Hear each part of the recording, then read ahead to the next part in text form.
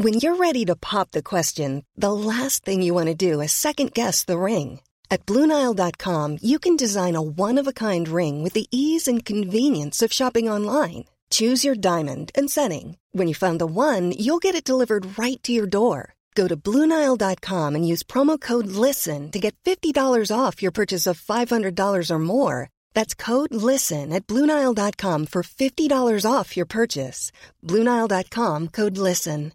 How would you like to look 5 years younger? In a clinical study, people that had volume added with Juvederm Voluma XC in the cheeks perceived themselves as looking 5 years younger at 6 months after treatment. Look younger, feel like you. Add volume for lift and contour in the cheeks with Juvederm Voluma XC. Reverse signs of aging by adding volume to smooth laugh lines with Juvederm Volure XC. For important safety information and to find a licensed specialist, visit Juvederm.com. That's JUVEDERM.com. Not for people with severe allergic reactions, allergies to lidocaine, or the proteins used in Juvederm. Common side effects include injection site redness, swelling, pain, tenderness, firmness, lumps, bumps, bruising, discoloration, or itching. There's a risk of unintentional injection into a blood vessel, which can cause vision abnormalities, blindness, stroke, temporary scabs, or scarring. Talk to a licensed specialist to find out if it's right for you.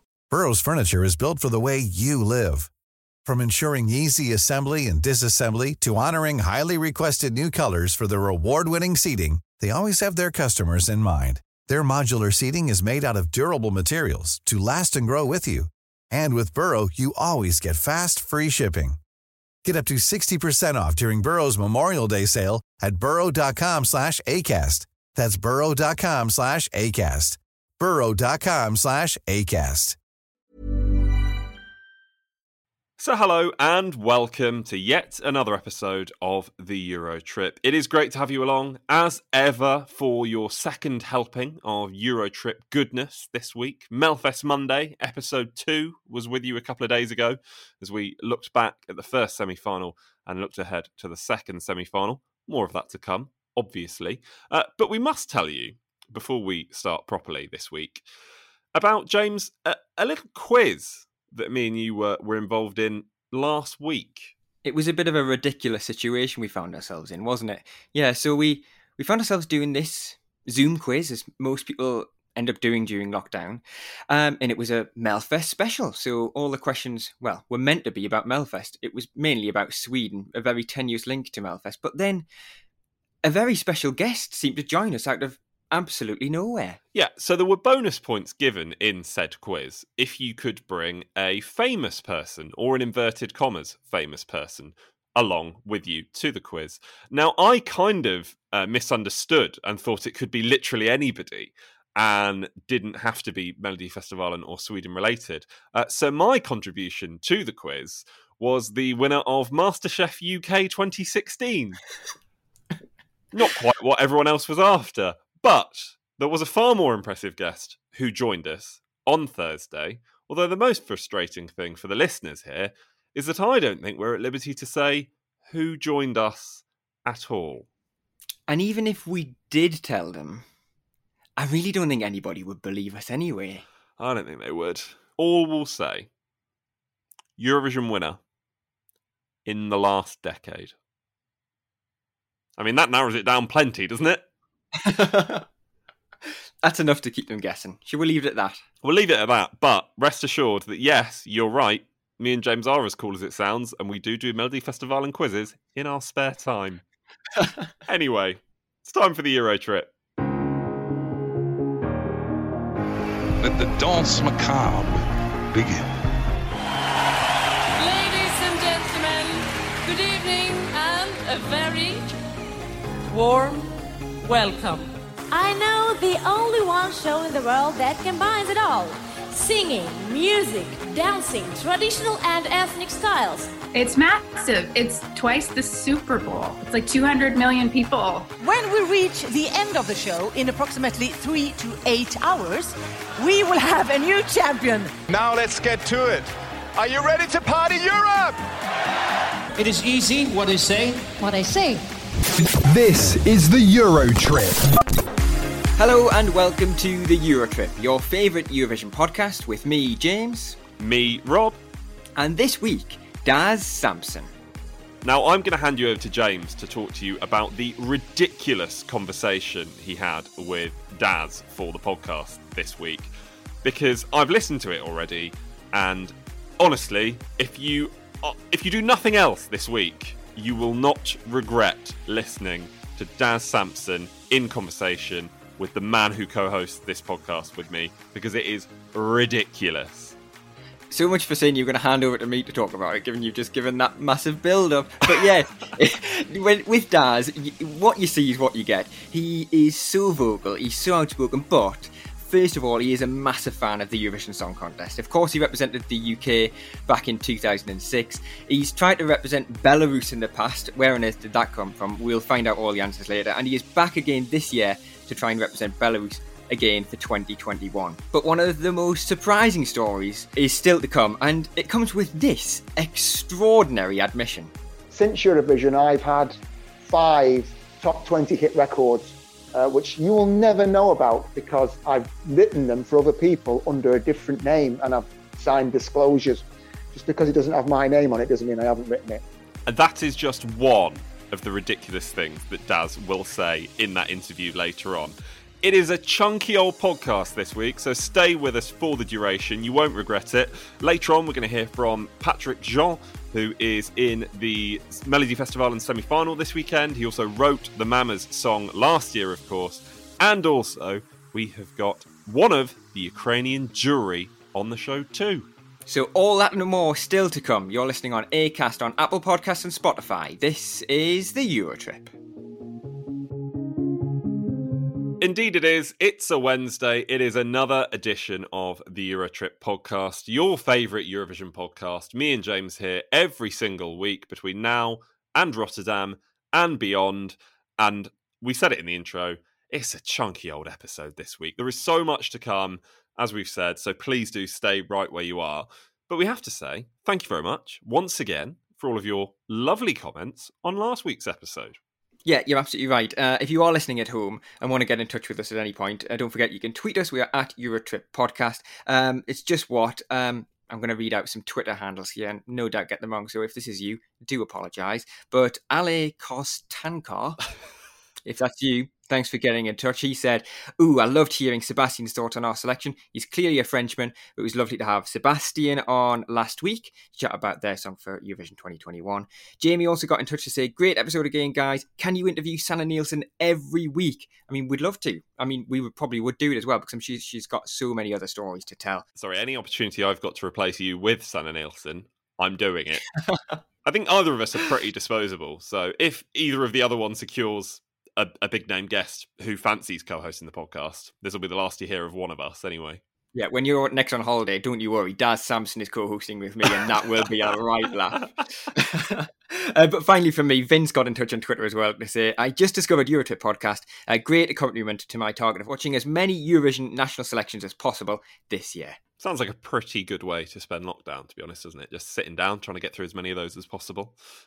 We've already mentioned her, the big guest last week, Sanna Nielsen. It's quite a contrast, by the way. Sanna last week, Daz Sampson this week.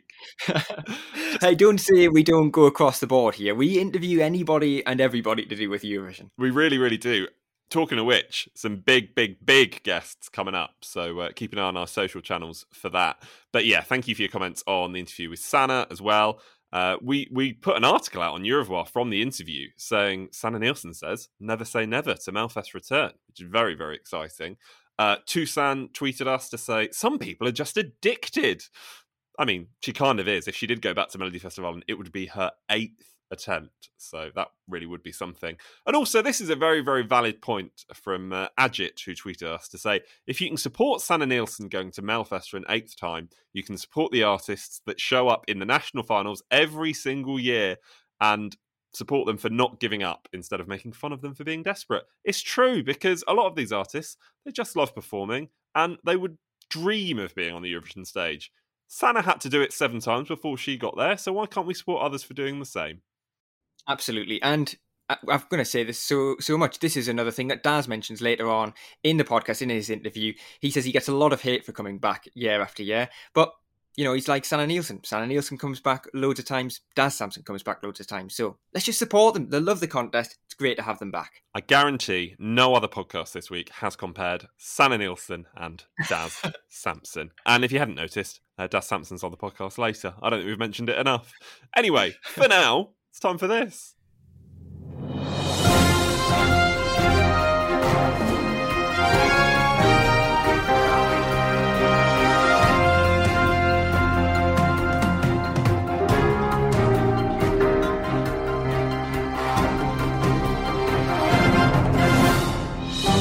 It is indeed time for this being the news, of course, and as I'm sure it will be every single week until May, until Rotterdam 2021, it's been a busy old week. There is so much going on. Every time we record the podcast, of course, because you might have guessed, we don't record on a Wednesday, we record a couple of days before, at the start of the week.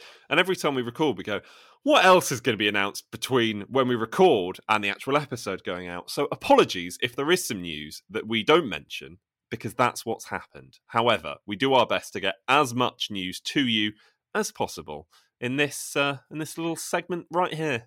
We certainly do. But to keep up to date with all of the latest news, don't forget you can, of course, go over to youofwar.com, where you'll find all of the latest stories to do with the Eurovision Song Contest. But anyway, here is my roundup of all the news that we've seen anyway in the last 7 days.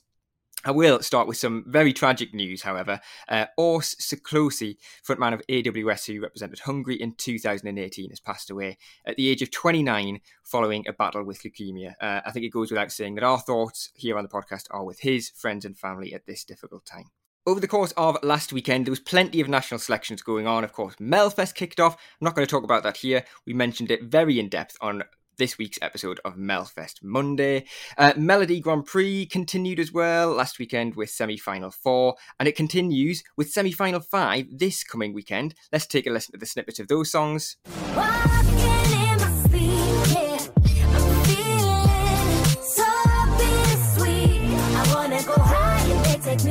Bli med meg på garden. Bli med på garden. Ja, bli med på garden. Vi er hengerlås med akevitt, kjørte litt sengeplass, og dattera di samler folk fra hele dalen. Ja, så bli med på garden. Oh, so strange. You said I'm yours till we die. You're alive. I don't know what changed. Be the light for me. Be the light on. Don't you cry for me. I'll be alright, baby. Oh, tell the world I'm on my way. I'm coming home. Rob, what do you think of those? Once again, we find ourselves another week on saying, what a diverse bunch of songs. Safe to say none of those are very similar to each other, so fair play to NRK for giving us a diverse group of songs, the quality of which probably varying, I would say. So would I. I'm sure many will agree. But of course, their last semi-final takes place this coming weekend, and they've got a second chance round next Monday as well. So when we next speak to you next Monday, we will have the 12 finalists taking part in the grand final there. Lithuania's selection process came to an end on Saturday, and to no surprise, it was the Roop that took victory, receiving, remarkably, more than 10 times as many televote points as the act in second place. So they will represent Lithuania with Discotheque in May. On Saturday, we also had the German participant officially confirmed. You remember last month we mentioned the name of Jendrik, and it will indeed be him. His song will be revealed at the end of the month. Another song reveal happening at the end of February is the song for Slovenia. Instead of holding a national final, Anna Soklic's song has been internally selected and will be revealed on the 27th of Feb. If you're listening on Wednesday, podcast release day, then you may well have heard the songs that are in the running for Denmark and Spain. Dansk Melody Grand Prix will take place on March the 6th, and Blas Kanto's song will be chosen on, well, I don't know when, but you may well know because they may well have announced it today. We're starting to get an idea of what Eurovision 2021 will look like as well, with Scenario A, which is basically a normal event, has been ruled out by the organisers. They are now focusing their efforts on Scenario B, which is a socially distant event. Either way, we know that previous Dutch winners Lenny Keur and Getty Caspers will form part of the interval act. And finally, for me, on Thursday, the 11th of February, it marks a very special date, which is 100 days until the grand final of Eurovision 2021.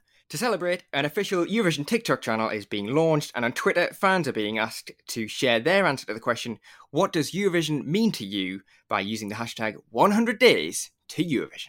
Now, normally I'm very critical of you for missing out some news, but to be fair, I'm not sure you could have squeezed much more in there, could you? That was a task. That was a task and a half. But as I said at the top, we've probably missed something, but it's probably happened in the days since we've recorded. So if there's anything I've missed, youofwar.com is your friend. Well, one thing you have missed, and I must now raise to you, of course, is that we have got another song for Eurovision 2021. That song comes from Ukraine. Go A, of course, we always knew that they would be representing Ukraine at Eurovision in Rotterdam this year.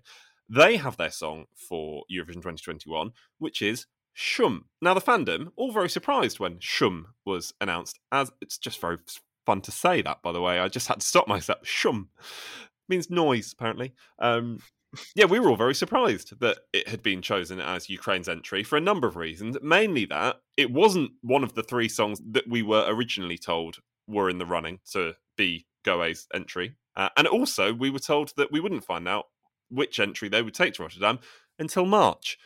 Needless to say, we don't care. We're delighted to have another song that isn't revealed in March.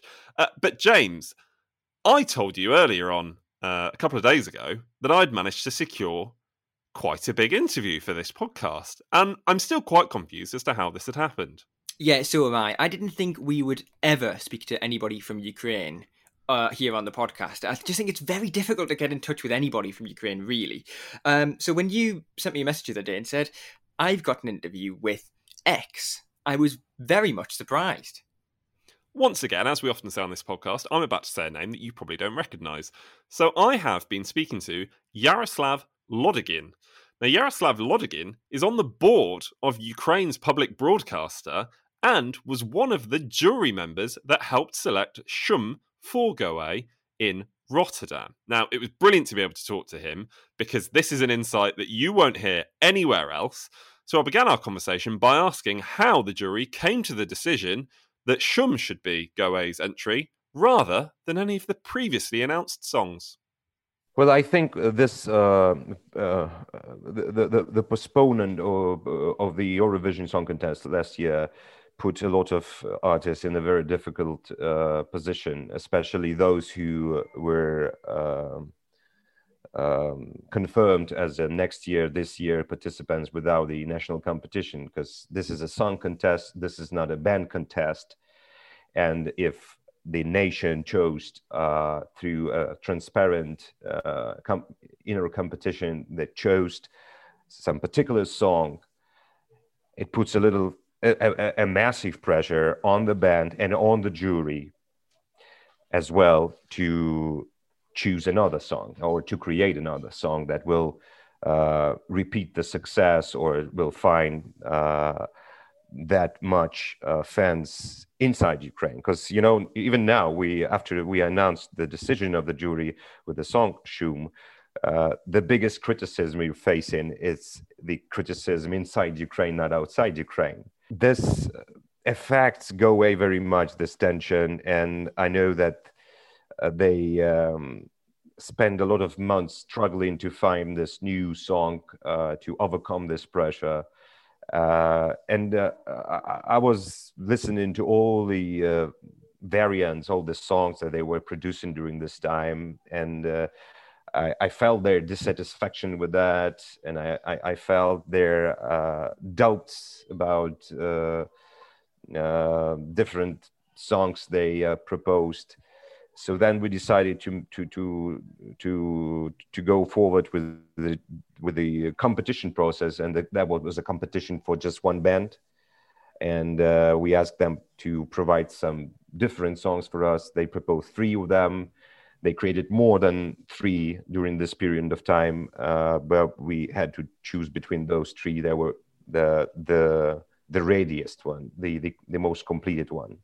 But then when we took our Zoom conference after the jury got familiar with the songs, we didn't have much discussion or doubts about what song should we pick. plus we already saw the reaction on the single and the clip here in Ukraine that became absolutely viral video. And we supposed that suggesting this song to the international audience would be the better choice than just experimenting with another song.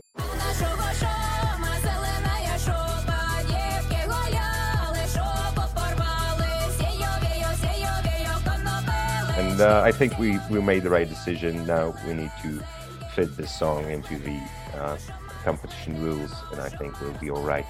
When did you first start listening to these songs? Because you said, you've been sent demos from Go Away pretty much since last May, potentially. After the cancellation of the last year competition, next month we confirmed, in June, I believe, we confirmed as a company that we will go forward with Go Away this year. And I think just like starting from October, maybe September, I start receiving some ideas, drafts of the songs. And I would say starting from November or the end of November, I started to worry about what is going to come up with, out of them. Then, though, there was just a question of the deadlines. You must be so delighted with the reaction to Shum that has been given to it from all corners of the world, not just Europe. Yeah, that's a surprise for us, because one of the reasons is because it's very folky. It's in Ukrainian language, and even not everybody in Ukraine knowing Ukrainian language is understanding what the song is about. Because it's a song in a very I would say rural language, or the old language, and not everybody remembers all these traditions or the context that a song is using with this the ceremonies and the routine of calling the spring context, and so it is not very clear. The message of the song is not very clear, as I thought, even here in Ukraine. But there's something in the song, some energy in the song that turned people, even without Ukrainian language in their background or knowing the Ukrainian language, to dig deeper in the song and to find a lot of meanings of that. And I think it resonates somehow worldwide. I spend like half an hour of each day watching the reaction videos in YouTube and discussing them with my colleagues and in Facebook, because that reactions, we broadcast them like clips or some short versions of them. We broadcast them at television or our digital platforms, and this changed the reception of the song here in Ukraine as well. Just finally, you mentioned how obviously we know that the song Shum has to undergo some changes because currently it's too long, for example. I know that's one thing that does need to be changed. Are there any other changes that we can expect? Is it going to stay in Ukrainian, for example? Well, you're right. It's going to be shorter. But for the rest of the changes, I cannot say. Really, I can, not because I don't want, but I think that the musicians knows better than some executives what to do with their song to make it better. So they're free to go in any directions. We will support any creative decision they will make, especially because they are surrounded now by the very professional team of sound producers. And I think that's very important, not to make it worse. The minimum for us is to break into the finals, not to ruin the tradition. But if you're competing, it's very odd not to have this ambition to win. So I hope that Go Away will win, and we as a company will make utmost to help them to do it. This is the Eurotrip. When you aren't listening, you can find us on social media. We're at Eurotrip Podcast, warming you up for the Eurovision Song Contest. So, of course, you are listening to the Eurotrip on what is a very chunky episode. I'm only saying that because we really want you to stick around for this Daz Sampson interview that is coming up very, very shortly. It is very well worth your time. But first, it's time to speak to another national finalist who is hoping to represent their country at Eurovision 2021. It's another act from Sweden that we couldn't possibly squeeze into this week's episode of Melfest Monday, so we thought we'd pop them in here. Hi, this is Patrick Sean. I am hoping to represent Sweden this year with my song Tears Run Dry, and you're listening to the Eurotrip. Now, I don't envy Patrick in the semi-final of Melodifestivalen on Saturday, because there are some pretty big names in that semi-final, as we discuss on Melfest Monday this week, because not only do we have Anton Ewald, we also have Dotter in that semi-final. So, a lot to look forward to. Now, Dotter, of course, there is a link here, I promise. I've just worked out in my head to how we're going to get into hearing from him. Dotter missed out on representing Sweden at Eurovision 2020, which of course didn't happen anyway, by a single point. She missed out to the Mamas. Who wrote Move for the Mamas? It was the man we've just heard, Patrick Jean. He was one of the writers on Move, the Mamas' eventual Melodifestivalen winning entry. So before I asked him about his participation in Melodifestivalen this year, I started the interview by asking whether he knew the moment he wrote the song it would be a winner.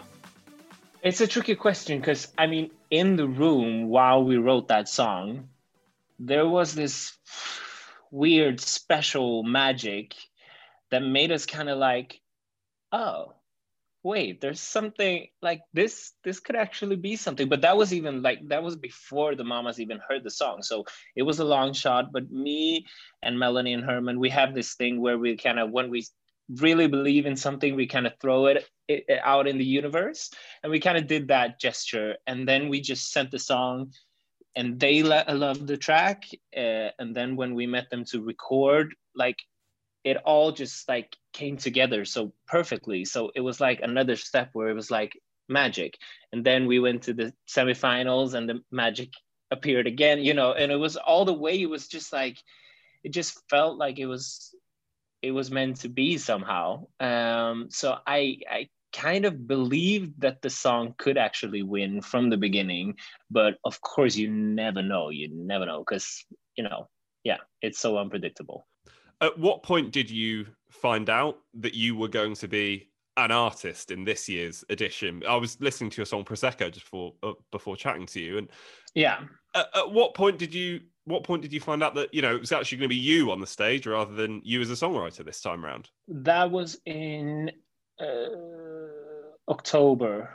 I sent the song in with me as an artist. So I think that for me, that was the only option. Like with this song, it's so personal to me, and it's so much of my sound in the song. So I don't know if I would have like given the song away. I think I would have released it regardless because I love it so much. But yeah, so it was always like, there was no question like if the song's going to be in there, who's going to do it. Like I always knew it would be me. But yeah, I did not expect, because I'm still pretty unestablished as an artist. So I had no expectations, and I was just thrilled that they loved the song and that they believed in me that much that they wanted me to do it myself. So a little bite-sized portion there of Patrick Jean. I give him a bit of a French Jean.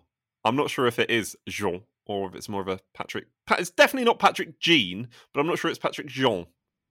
Yeah, Gustav gave it a half Jean, half Jean, didn't he, on Monday? I'm not really entirely sure where we stand.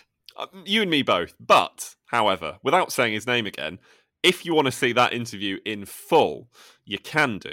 Head over to Eurovoix TV. That's where you'll be able to find it. This is the Eurotrip. Now, there is a reason that Patrick interview was so brief.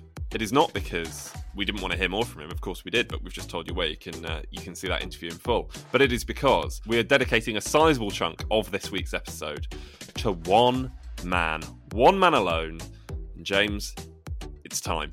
It's time for the People's Champion, as I think some people definitely call him, Mr. Daz Sampson. Honestly, this man, I think I said this at the top of the show as well, has so much to say on absolutely everything. He does split opinions, but as you'll hear from him, I don't think he really cares, because he just enjoys the fact that at least 50% of people out there love him. Of course, most people will know him as the act for Eurovision 2006 for the United Kingdom. Rob, you watched Eurovision more than I did back then. Do you remember what the public reception was for it back then? I remember the British public being big fans of Daz. Of course, he won one of our favourite national selections, Making Your Mind Up, for the UK in 2006. Who did Daz go to Eurovision instead of in 2006? I think he brings it up, doesn't he, in the interview? He does bring it up. There's some fantastic, very UK-centric names. If you're outside the UK, you may not know who they are, but it's still very funny to us, some of the other names who took part. Including a man who eventually does go on to represent his country at Eurovision, incidentally. But yeah, I remember 2006, Daz Sampson representing the UK. Nobody really knew who he was at the time, despite a very successful career, which indeed he also talks about in this interview. But yeah, I remember everyone being very excited, thinking, of course it's the UK, we've got to send a novelty act. But it was a novelty act with a difference, to be fair to him. And I don't think he was really helped by the running order, because he came directly after LT United. Of course, we spoke to Andreas Mamontovas on the podcast a few months ago, and trying to follow LT United was a very difficult act to follow. But anyway, without further ado, let's get to the interview, because Daz speaks about everything you hear. He speaks about his career, his very successful career, should I say, before Eurovision itself. He speaks about trying to represent Belarus in 2019, and his new journey to try and represent Belarus again in 2021. But I started off by asking him where the Eurovision adventure first began for him. Well, the whole Eurovision thing, I mean, look, first and foremost, I'm a massive Eurovision fan, you know, going back to the days of obviously books, fairs, and when it was, we were proud to be British in Eurovision. And I always used to say, I'm going to do that one day. And of course, I'm from Stockport, which is a suburb south of Manchester. And you don't say things like that without getting a slap round your head. I actually tried for the first time in 2002 with a track called Land of the Rising Sun. Good luck finding that on the internet, although I think it is there somewhere. But 2006, I don't know if you remember, but I'm part of the group Uniting Nations. And we had obviously a big hit, Out of Touch, in 2004, 2005. And Richard Parks contacted our record company. Richard Parks was almost like the BBC version of Simon Cowell at the time. And he contacted our record company asking if United Nations would submit a song. My manager, Joe Taylor, called me up and said, what do you think about this? Because he always knew that I would love to have done Eurovision. Now, my record company at the time said, no, we don't want you doing it. Now, that's red rag to a bull to me. And as soon as they said that, I said, I'm doing it. I'd written a song, Teenage Life, for Blazing Squad. And Blazing Squad had recorded the song. And it was just on a shelf because they were starting to go on the wane then and they were falling. And I said to Joe, send BBC Teenage Life. Now, unbeknown to me, he sent the demo version, which had me on it, the one that I'd actually wrote the song on. He didn't send the Blazing Squad one, and the BBC heard it, and that is how it happened. And literally, maybe 2 weeks later, I was at a press conference, and I was on Making Your Mind Up. That is how fast it happened. So it was sort of right place, right time, I guess. How did you feel then when you got the call to say you were in 2006 then, if you'd already had that sort of opportunity to try in 2002? When we got the chance and I heard the other 5 songs, now this is not me being big-headed, it's me knowing the great British public. As soon as I heard the other 5 songs, I knew that I would get the vote, which is why I'm not a gambling man, which is why I went and put an extortionate amount of money on me to get the public vote. And I did. And it was the proudest moment. For me, I guess that is like a footballer being picked to play for England at the World Cup. The minute that happened, it changed my life forever. And it was one of the proudest moments of my life, certainly. Sunshine and shade, those girls I'd serenade. Thinking of those 6-form chicks that misbehave. Hoping that those days would go on and on forever. Every day something new, just friends running together. And suddenly school ends, your teenage life's gone. All your mates are growing up now, they're moving on. And now I'm looking back, I'll tell you what I know. Do you listen to your teacher? No, I don't think so.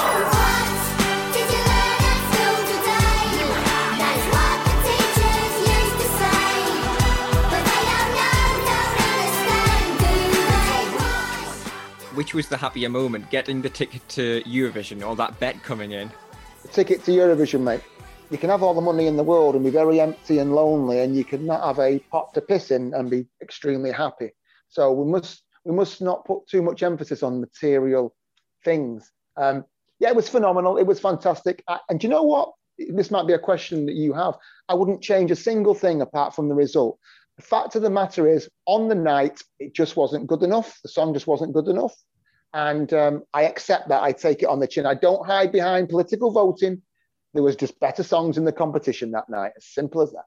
Well, that's what I was going to ask. I was going to ask you what you thought of the overall experience in Athens that year. You've mentioned you know the result wasn't what you hoped for, but what was the overall experience like? Was it everything? Did it live up to expectations? Oh yeah. The cocoon that goes into it. I mean, the Eurovision fans are phenomenal. Now I get an copious amounts of stick off them. I don't know why. Well, but I still love them for the fact that there's so many different cultures, there's so many different genres represented. It's just a phenomenal thing. Again, getting back to the football thing, football's a massive part of my life. Getting back to the football thing, it was the equivalent of playing in the World Cup. It was the musical equivalent of playing in the World Cup. The problem being is the fact that when it finishes, you just go like and drop, and there's no safety net for how it prepares you, because leading up to it, you're like on everything, blah, blah, blah, blah, blah. It's a big, big build-up. As soon as the competition finishes, if you don't do well, you are dropped down like that. And it is the curse of Eurovision. So much so that since Eurovision, I've had 5 top 20 hit records, which you will never know about because I've written them for other people under a different name and I've signed disclosures. In the last 14 months alone, I have written 2 songs which I was to play you or anybody else should go, no way has he written that. Just because it doesn't have my name on it doesn't mean I haven't written it. But unfortunately, the curse of Eurovision makes me not be able to publicly broadcast that, because as soon as you say Des Sampson, you think of some idiot jumping around the stage rapping with an American accent. And I will never, ever be able to leave that. So you can't tell us what those songs are then, because I'm desperate to know. Let's put it this way. One of them, colossal. And let's just say anthem within the last 14 months, and we'll just leave it at that. I'll give you a clue. American artist. Let's leave it at that. One of them. And one of them is, believe it or not, a very well-established guitar band. Yes, that surprises you as well, doesn't it? So going back to 2006 then, you've mentioned this sort of come down you get once the final's over, and then it just, it comes straight back down. How quickly do you get used to it, like being outside of the Eurovision bubble after that massive journey you've had? Okay, well, the Eurovision is like taking a drug. Simple as that. Which is why people, why does he keep? I tried to go back in 2007 and we had meetings with the BBC and they thought it was too soon. And then in 2008, we tried again. We had another meeting. And then it's a bit like, when you're at a party too long and it gets a bit stale. So we didn't, so I had a couple of years out from trying. Then we started again around about 2013. I'm like one of those guys that wanted to be a footballer and got signed for Manchester United, but got one game. And I wanted a chance to prove myself. So there's lots of unfinished business, because people say, why did you go back to Belarus? Well, exactly. Because, when I put a song into Eurovision, I put myself on right offer. And trust me, even my teenage daughter gets inboxes and abuse because of my association to Eurovision. I'm probably the only artist that gets that. I don't know why, because I'm just a songwriter and an artist who loves the competition, who loves to compete. Whether or not my song's any good or not, it's irrelevant, but the personal attacks that come are getting a little bit long-winded, particularly now with this latest Belarus thing that I've entered this year in the pre-selection for Belarus. The abuse level is off the charts. And whether it's got a lot to do with COVID and people stuck in, but the abuse level is off the charts. I would pay to do the Eurovision because it's such a great competition. I don't mind getting paid for doing it. I would pay to go because that's not me being desperate. It's me loving the competition and wanting to be part of something. I don't know what is wrong with that. I don't know why people get so hung up on that. I just love it. And I think that I should be given the chance just like everybody else, because there's loads of artists. Just look at Sweden. There's loads of artists who come back year after year after year, or break it for a year and come back. get absolutely no stick. Oh, here's Sampson again. And the reason for that is because of the content that I bring.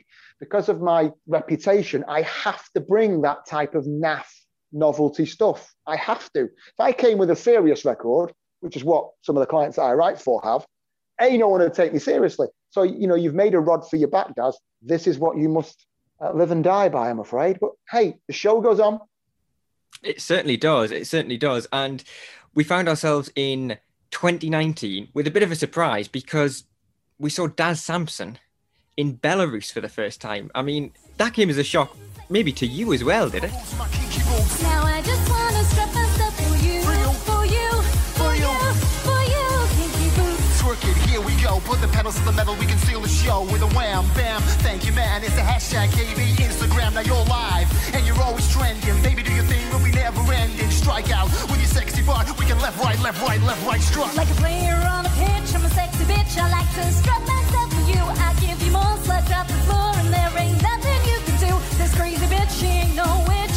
Don't need no fancy suit, cause sexy eyes can stand side to side in my kinky boots. Kinky boots, yo, yo, yo, yo. I like it when I wear my kinky boots. Boots, kinky boots. How that happened was, after years of the bullshit that you have to put up with the buffoons that are the UK how the UK selection process is, and that's not me having sour grapes. It's nigh on impossible for any artist, unless you're on their radar, to get involved. And the fundamental selection process is flawed and it needs completely uplifting. You look at Sweden, my God, do they know how to do it? Phenomenal. Denmark, Norway this year, oh my God, there's some of the songs in there are phenomenal.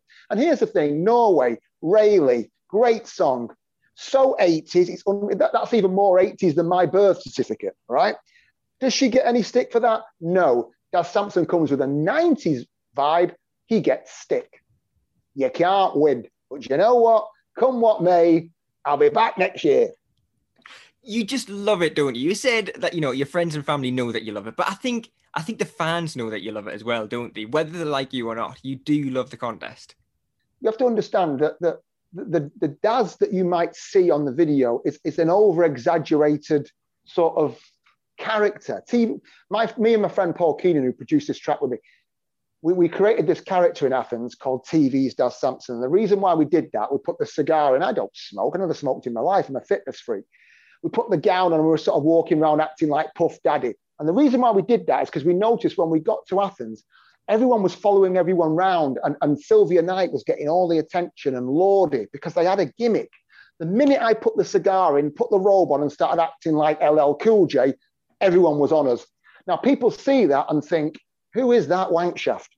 It's acting. They just don't understand. When I go, oh, we're going to win this, I knew we were not going to win it. Even Wogan took me to one side and he said, you're not going to win this, don't you?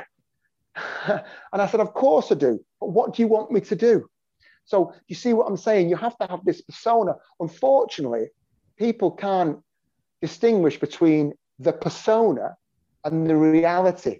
Fortunately for me, my family and the people that are around me know the real me, and they know that this is well, I'm not acting, but I'm outspoken, obviously, but this is showbiz mode, right? Tonight, I'm having a little bit of Chinese, little beer, watching Coronation Street. It's not showbiz mode, but unfortunately, I get judged by that buffoon. I'll never shake it.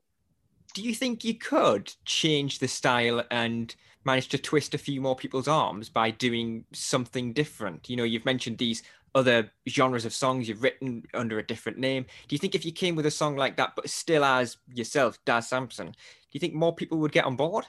I wrote Give You Love, the song that would for Belarus. I actually wrote it sat in this very spot with my guitar. When I went into the studio, I said, right, I don't want to do it. Daz, I want to come with a complete new, really Joel Corey, real modern vibe. And the guys in the studio turned around and said, why are you going to do that? It's not you. You see what I'm saying?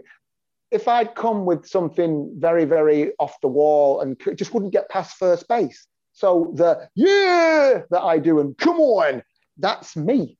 And unfortunately, 50% hate it, but fortunately, 50% get it. And I'm happy with that 50%. And you know what? I'm happy with this 50% who don't like it, because that is what music is all about. It's about opinions. What I don't like is the fact that they go overboard and they start personally attacking. So that personally attacking someone that they don't actually know, only the persona, that's like attacking a character off EastEnders. Do you know what I'm saying? So I would say a message to the Euro fans, hey, if you don't like the song, that's fine, but let's tone down the personal attacks. You know what I mean? Fair play. Absolutely fair play. Very well said. After 2019 then, you've gone on record yourself saying with Kinky Boots you were very underprepared. So how quickly did you think, I want back in this, I want to go back to Belarus or wherever to try again at Eurovision? About 2 seconds into the song. Really, that quickly? You know, it was... Yeah, well, I knew. I'm stood on that stage and I know it's going wrong. I take full responsibility. I'm the senior artist, right? I got a call on a Monday afternoon off an old agent friend of mine and said, are you still interested in Eurovision? I went, yeah. And they went, Belarus are looking for international acts. What do you think? I said, I've got the very, very song. Listen, I'm a retro act. I love the 90s. I'm proud of that. I love 90s music. Why would I shy away from it? I love it. So we had Kinky Boots. Nona, the girl who did it with, she'd not even heard the song. So this was about 4 o'clock Monday afternoon. I remember about 9 o'clock that night, Matt called me back and said, they're interested. You need to sort this out. This is Monday. I said, right, let's do it. Give us a week or so. He went, no. You have to go in 4 days. The auditions are in 4 days. So Nona hadn't even heard the song. I gets on the phone to her, said, do you fancy it? God love her. She went, yeah. She recorded the song up in Scotland. We'd sorted it all out, booked the tickets. I'd not seen her for about a year previous. The next time I seen Nona was at the airport in Minsk. So we were underprepared. We had no routine. We were a little, I think that, it's a bit like you're not going to win a raffle, are you, unless you're in with a ticket. Now, even though I had that ticket, I knew we were underprepared. And the thing is with Eurovision, if you are not prepared, you get found out. And we got found out. Now, I don't sit here and say, we were brilliant, because I know it was terrible, absolutely terrible. And unfortunately, you get judged by your last performance, which is why this time I've slightly changed the song and just toned the novelty a little bit down. And I've gone with a Belarusian singer because I want to be sort of respectful to their culture. And there's even a little bit of Belarusian in the song. And interesting enough, the girl that I'm singing with, I actually found on my trip to Belarus because she's a radio DJ. And as we were in the car coming away from the TV studio, and let me tell you, I was breaking down inside because I was gutted because I put myself on right offer. No British artist had ever done that in Belarus. No one had ever done what I did and gone there and tried because my own country is so flawed. And she was on the radio. I heard her and I contacted her about 2 weeks after getting back. It took her about a month or two to get back to me. And I said, I want to try again next year. I'm going to write you a song. Are you interested? And she said, yes. And then what happened was I wrote a song, Give You Love. And before we even got round to even recording it with Katia, Belarus announced that they'd shut the door on foreign artists. So there was no way I was going back in 2020. And me and Katia have remained very good friends ever since, waiting for this moment. And when they reopened the window a couple of weeks ago, it was set in stone. The track was ready. We rolled it out. And if we don't make it, we don't make it. If we do, we'll certainly do the best we can. And that's the way the cookie crumbles.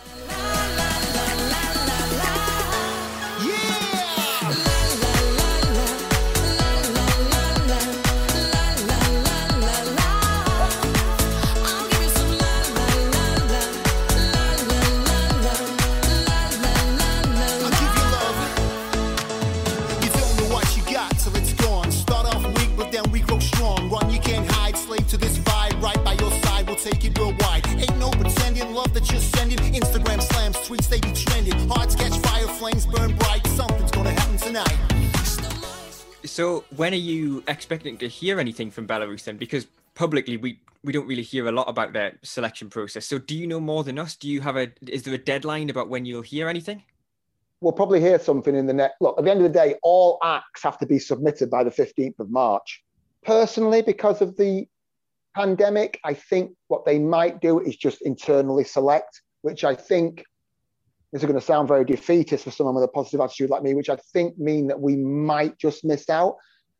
If they do a national final I would be confident that we would do very well. I'm not saying that we'd win it, but I certainly think that we'd do. We would do respectably because we would have time to prepare and we would be right. It was nobody else's fault, Kinky Boots, but my own. We were underprepared.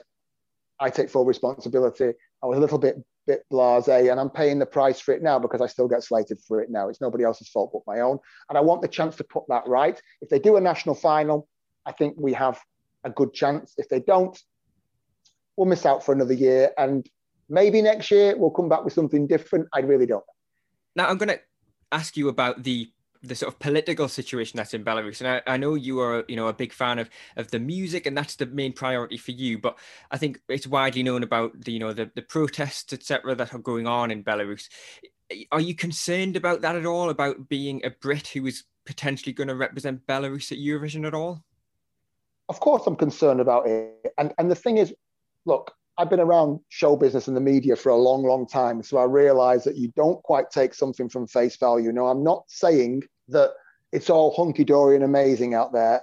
I do not know enough about the situation to be able to make an educated comment on it. So I'm not going to put myself on offer and say something when I'm uneducated in that subject. However, you say a Brit representing Belarus, and we are forgetting that it's actually a Belarusian featuring a Brit. And Katia is 100% Belarusian. I've asked her about this, and she would not be putting herself on offer and, putting herself forward if she thought there was going to be huge negative feedback. Remember, she's almost like a minor personality in her own right. She has her very own successful radio show out in Minsk.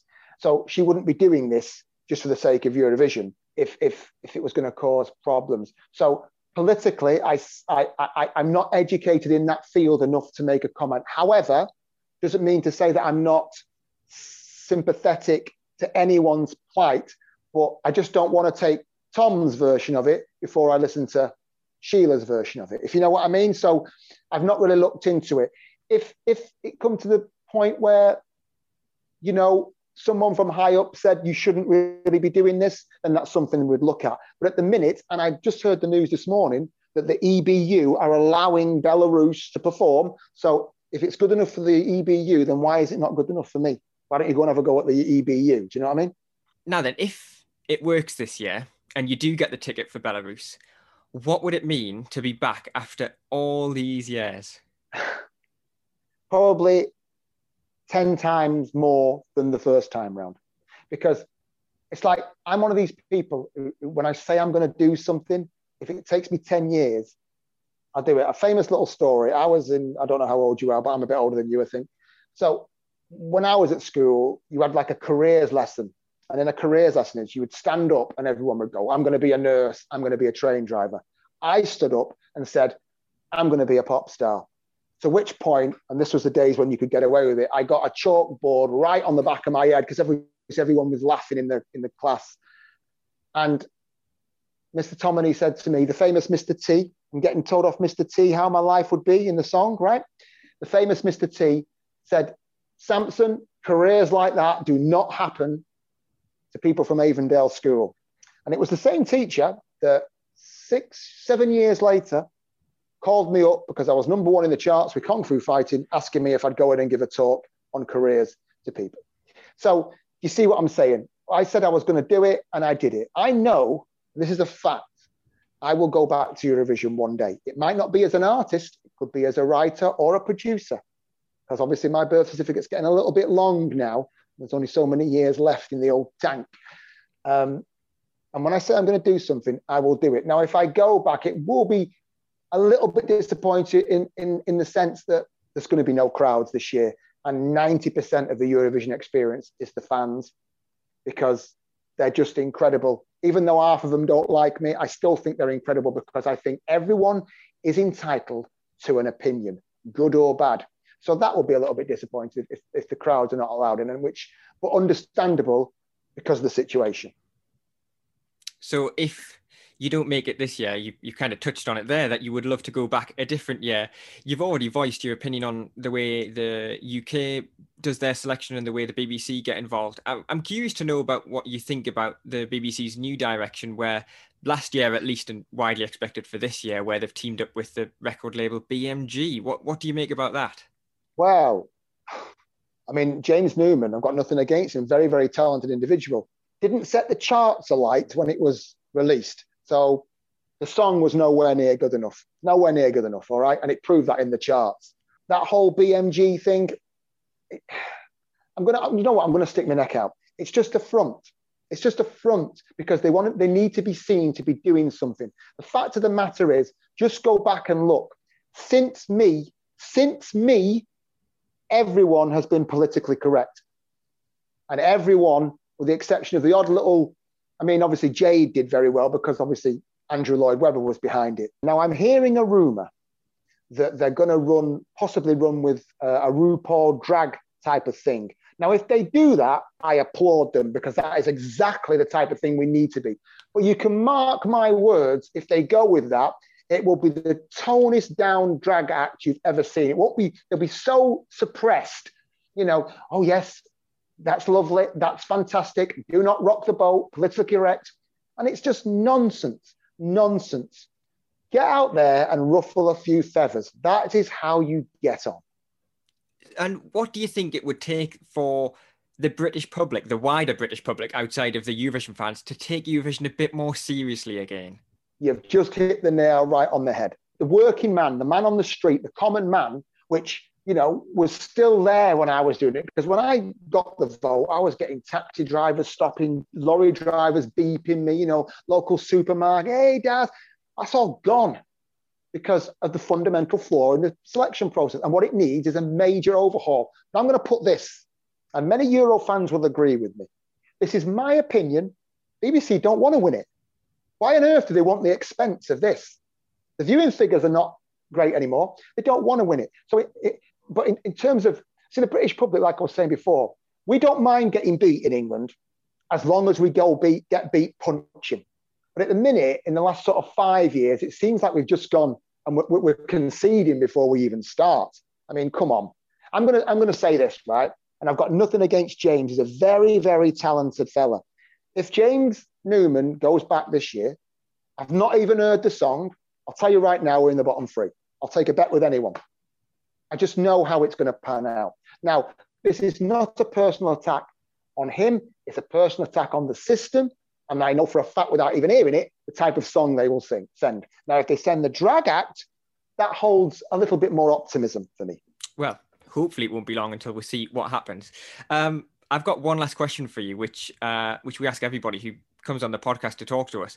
As a massive Eurovision fan yourself, you'll probably get asked, what's your favourite Eurovision song of all time? But we like to ask a bit of a different question, which is, what is your second favourite Eurovision song of all time? Ooh, Satellite. Do you know what? I was playing it yesterday on the guitar because I was trying to rip off the chords to write a song. So, like a satellite, I'm in orbit. Oh, brilliant song. What a brilliant song that is. That's my second favourite. Obviously, Euphoria is my first. Just incredible. This is the Euro trip.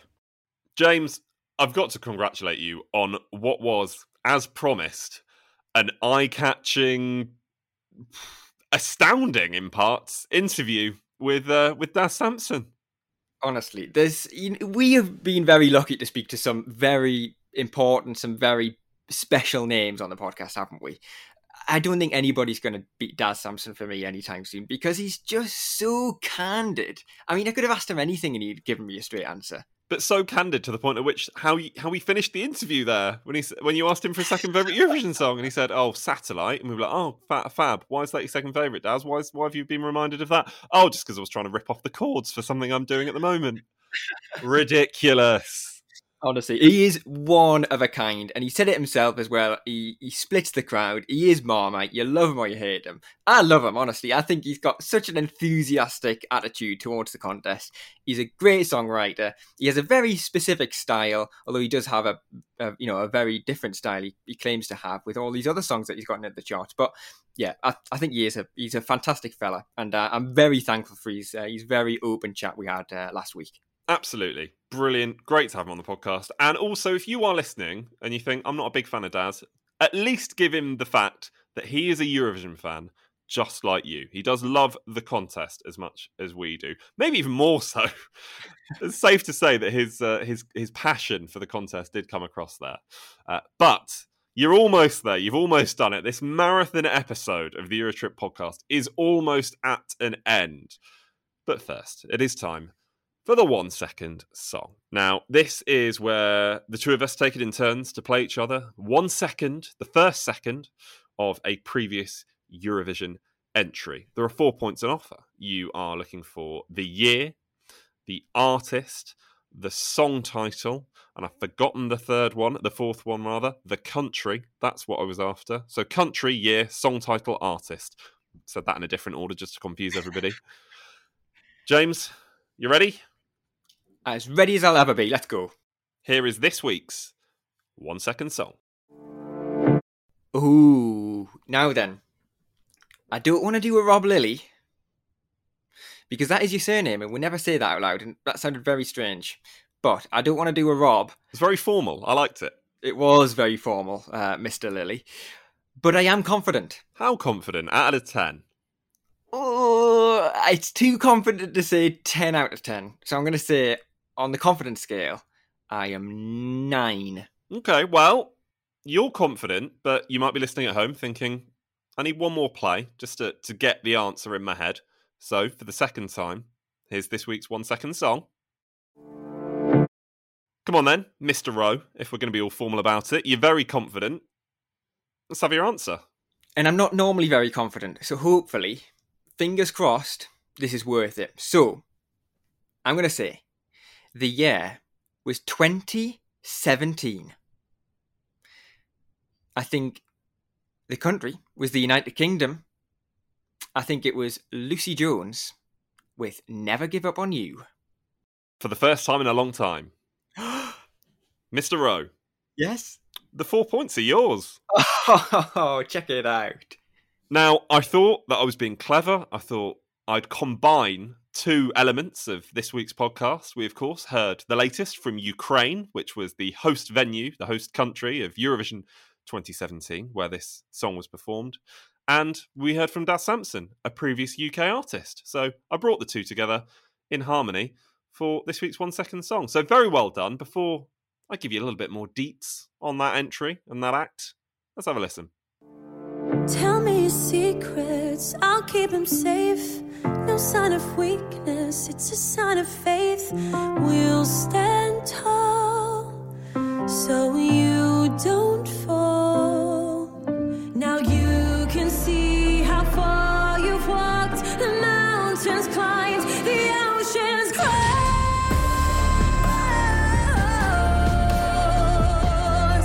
I don't care what I've got to lose. Just give me your hand and hold on. Together we'll dance through this storm. Lucy Jones, Never Give Up On You, 15th for the United Kingdom, with what sounds like a lot of points for a song that came 15th.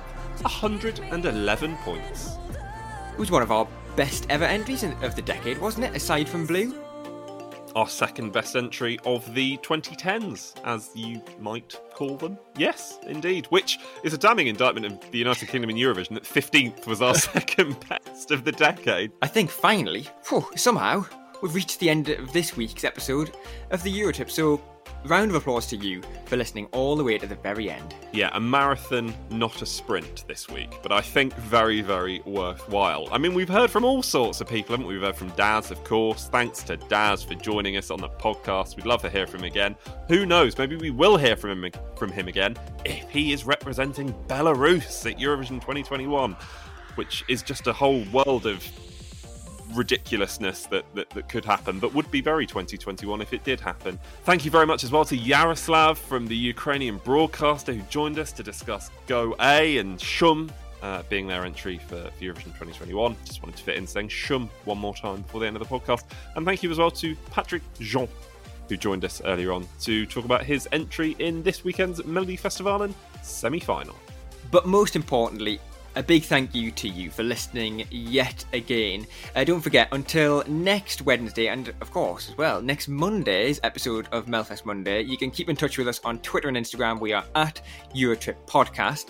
And as well, don't forget to subscribe, leave us a review, and rate us 5-star.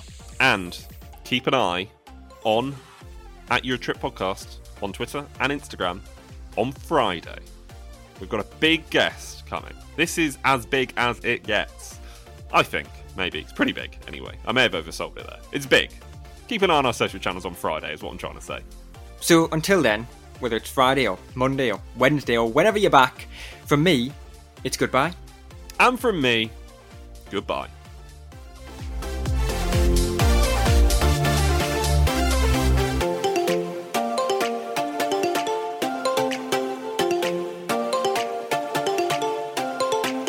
Also, the most hilarious thing I thought was when he said, and now, I don't know how old you are. I think you're a little bit younger than me. A little bit younger than you? Yeah, at least 20 years, pal. A little bit. The idea of you turning around going, I am indeed 57. Yeah, that was very funny. I am probably young enough to be your son. How would you like to look 5 years younger? In a clinical study, people that had volume added with Juvederm Voluma XC in the cheeks perceived themselves as looking 5 years younger at 6 months after treatment. Look younger, feel like you. Add volume for lift and contour in the cheeks with Juvederm Voluma XC. Reverse signs of aging by adding volume to smooth laugh lines with Juvederm Volure XC. For important safety information and to find a licensed specialist, visit Juvederm.com. That's JUVEDERM.com. Not for people with severe allergic reactions, allergies to lidocaine, or the proteins used in Juvederm. Common side effects include injection site redness, swelling, pain, tenderness, firmness, lumps, bumps, bruising, discoloration, or itching. There's a risk of unintentional injection into a blood vessel, which can cause vision abnormalities, blindness, stroke, temporary scabs, or scarring. Talk to a licensed specialist to find out if it's right for you. Hey, it's Paige DeSorbo from Giggly Squad. High quality fashion without the price tag. Say hello to Quince. I'm snagging high-end essentials like cozy cashmere sweaters, sleek leather jackets, fine jewelry, and so much more. With Quince being 50 to 80% less than similar brands.